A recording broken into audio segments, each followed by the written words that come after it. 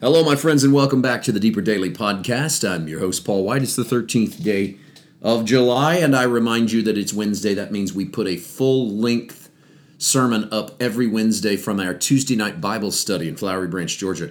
The video of that encounter is usually up by midday on the East time zone, and the audio of it is up by the end of the day in all time zones in the U.S. I don't know what time that is on the other side of the world, but we encourage you. We've been doing a series on the church. We're into some great stuff.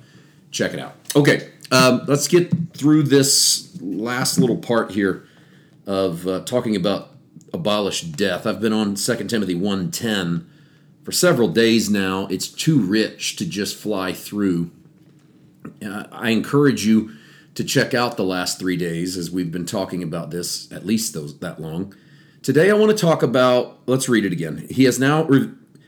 But has now been revealed by the appearing of our Savior Jesus Christ, who has abolished death and brought life and immortality to light through the gospel. We've talked about death in different contexts. Today I want to talk about another possibility, not just possibility, but another passage that helps us to maybe understand what Jesus was doing on the cross. And that is, let's address that he abolished death. Let's talk about death as a power. Death not just as a destination. I think that's the problem, is I think our interpretation of death has been this end, this interpretation of death as something in which we are physically gone. But I think we're better served to see it spiritually. And then when we do that, we can maybe start to wrap our minds around what the power of death means. Hebrews chapter 2, listen to verses 14 and 15. Inasmuch then as the children have partaken of flesh and blood, he himself likewise shared in the same, that through death he might destroy him who had the power of death, that is, the devil. I'm going to read both verses together.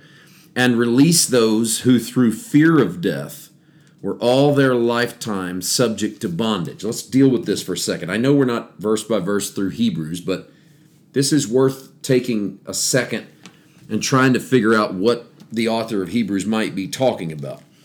Jesus is going to bring many sons to glory through his death, burial, and resurrection. That's part of what's happening in this text. It's fitting for him, the captain of our salvation, to bring many sons to glories, made perfect through suffering. He sanctifies those who are being sanctified once for all those beautiful passages.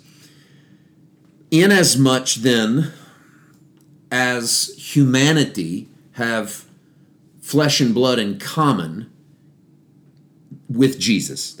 I'm kind of working my way through 14. We have in common with Jesus, we have flesh and blood. But he shared in the same things that we share in. He shared in the same, meaning he shared what we do.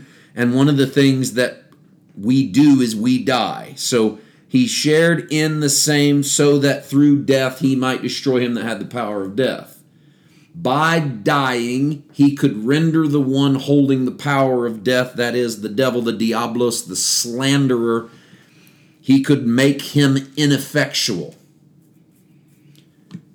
And release those who, 15, through fear of death were all their lifetime subject to bondage. This is the liberation of those who all their life have been bound by the slavery of the fear of death. Why are we no longer under the slavery of the fear of death? Because whatever death means, Jesus has conquered it.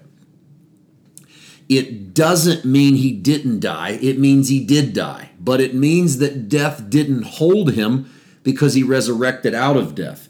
He brought a whole new kind of living to the world.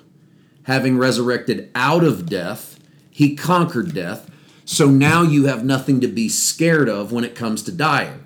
So let's go back to 2 Timothy chapter 1, verse 10. He has abolished death and brought life and immortality to light through the gospel. What if Paul isn't saying you'll never die physically? What if Paul is saying Jesus abolished the power of death. It can't conquer you, scare you, or control you because he went into it, defeated it. So now you won't look at dying as a defeat. You'll look at dying as simply moving into another manifestation of your resurrection. This is why Paul adamantly preaches resurrection as a current reality, not just a future reality. That your resurrection is in Christ and you are participating in that. Now, do what you will with today and with yesterday and the way I view this and the way I see this. But let's at least land in something that I think we can probably agree on is a spectacular thought. And that's the end of verse 10. He brought life and immortality to light through the gospel. He brought it to light.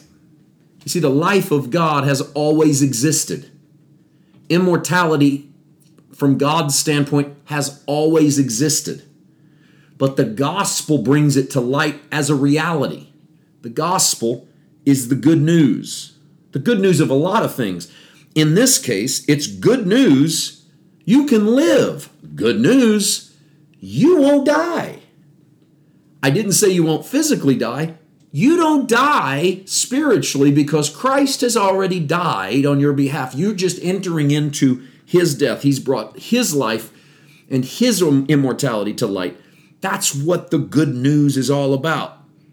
Paul says, to which I was appointed a preacher, an apostle, and a teacher of the Gentiles. So Paul knows that his responsibilities are to preach the gospel. He's an apostle in that he's a planter of churches. He's an eyewitness of Jesus, and he teaches as well. It's part of his calling and his responsibility. That phrase, of the Gentiles, widely considered the very call of Paul, that his mission is to the Gentiles. But to be fair, our early translations of that don't include that phrase, of the Gentiles. So make for that what you will. Tomorrow we'll deal with verse 12.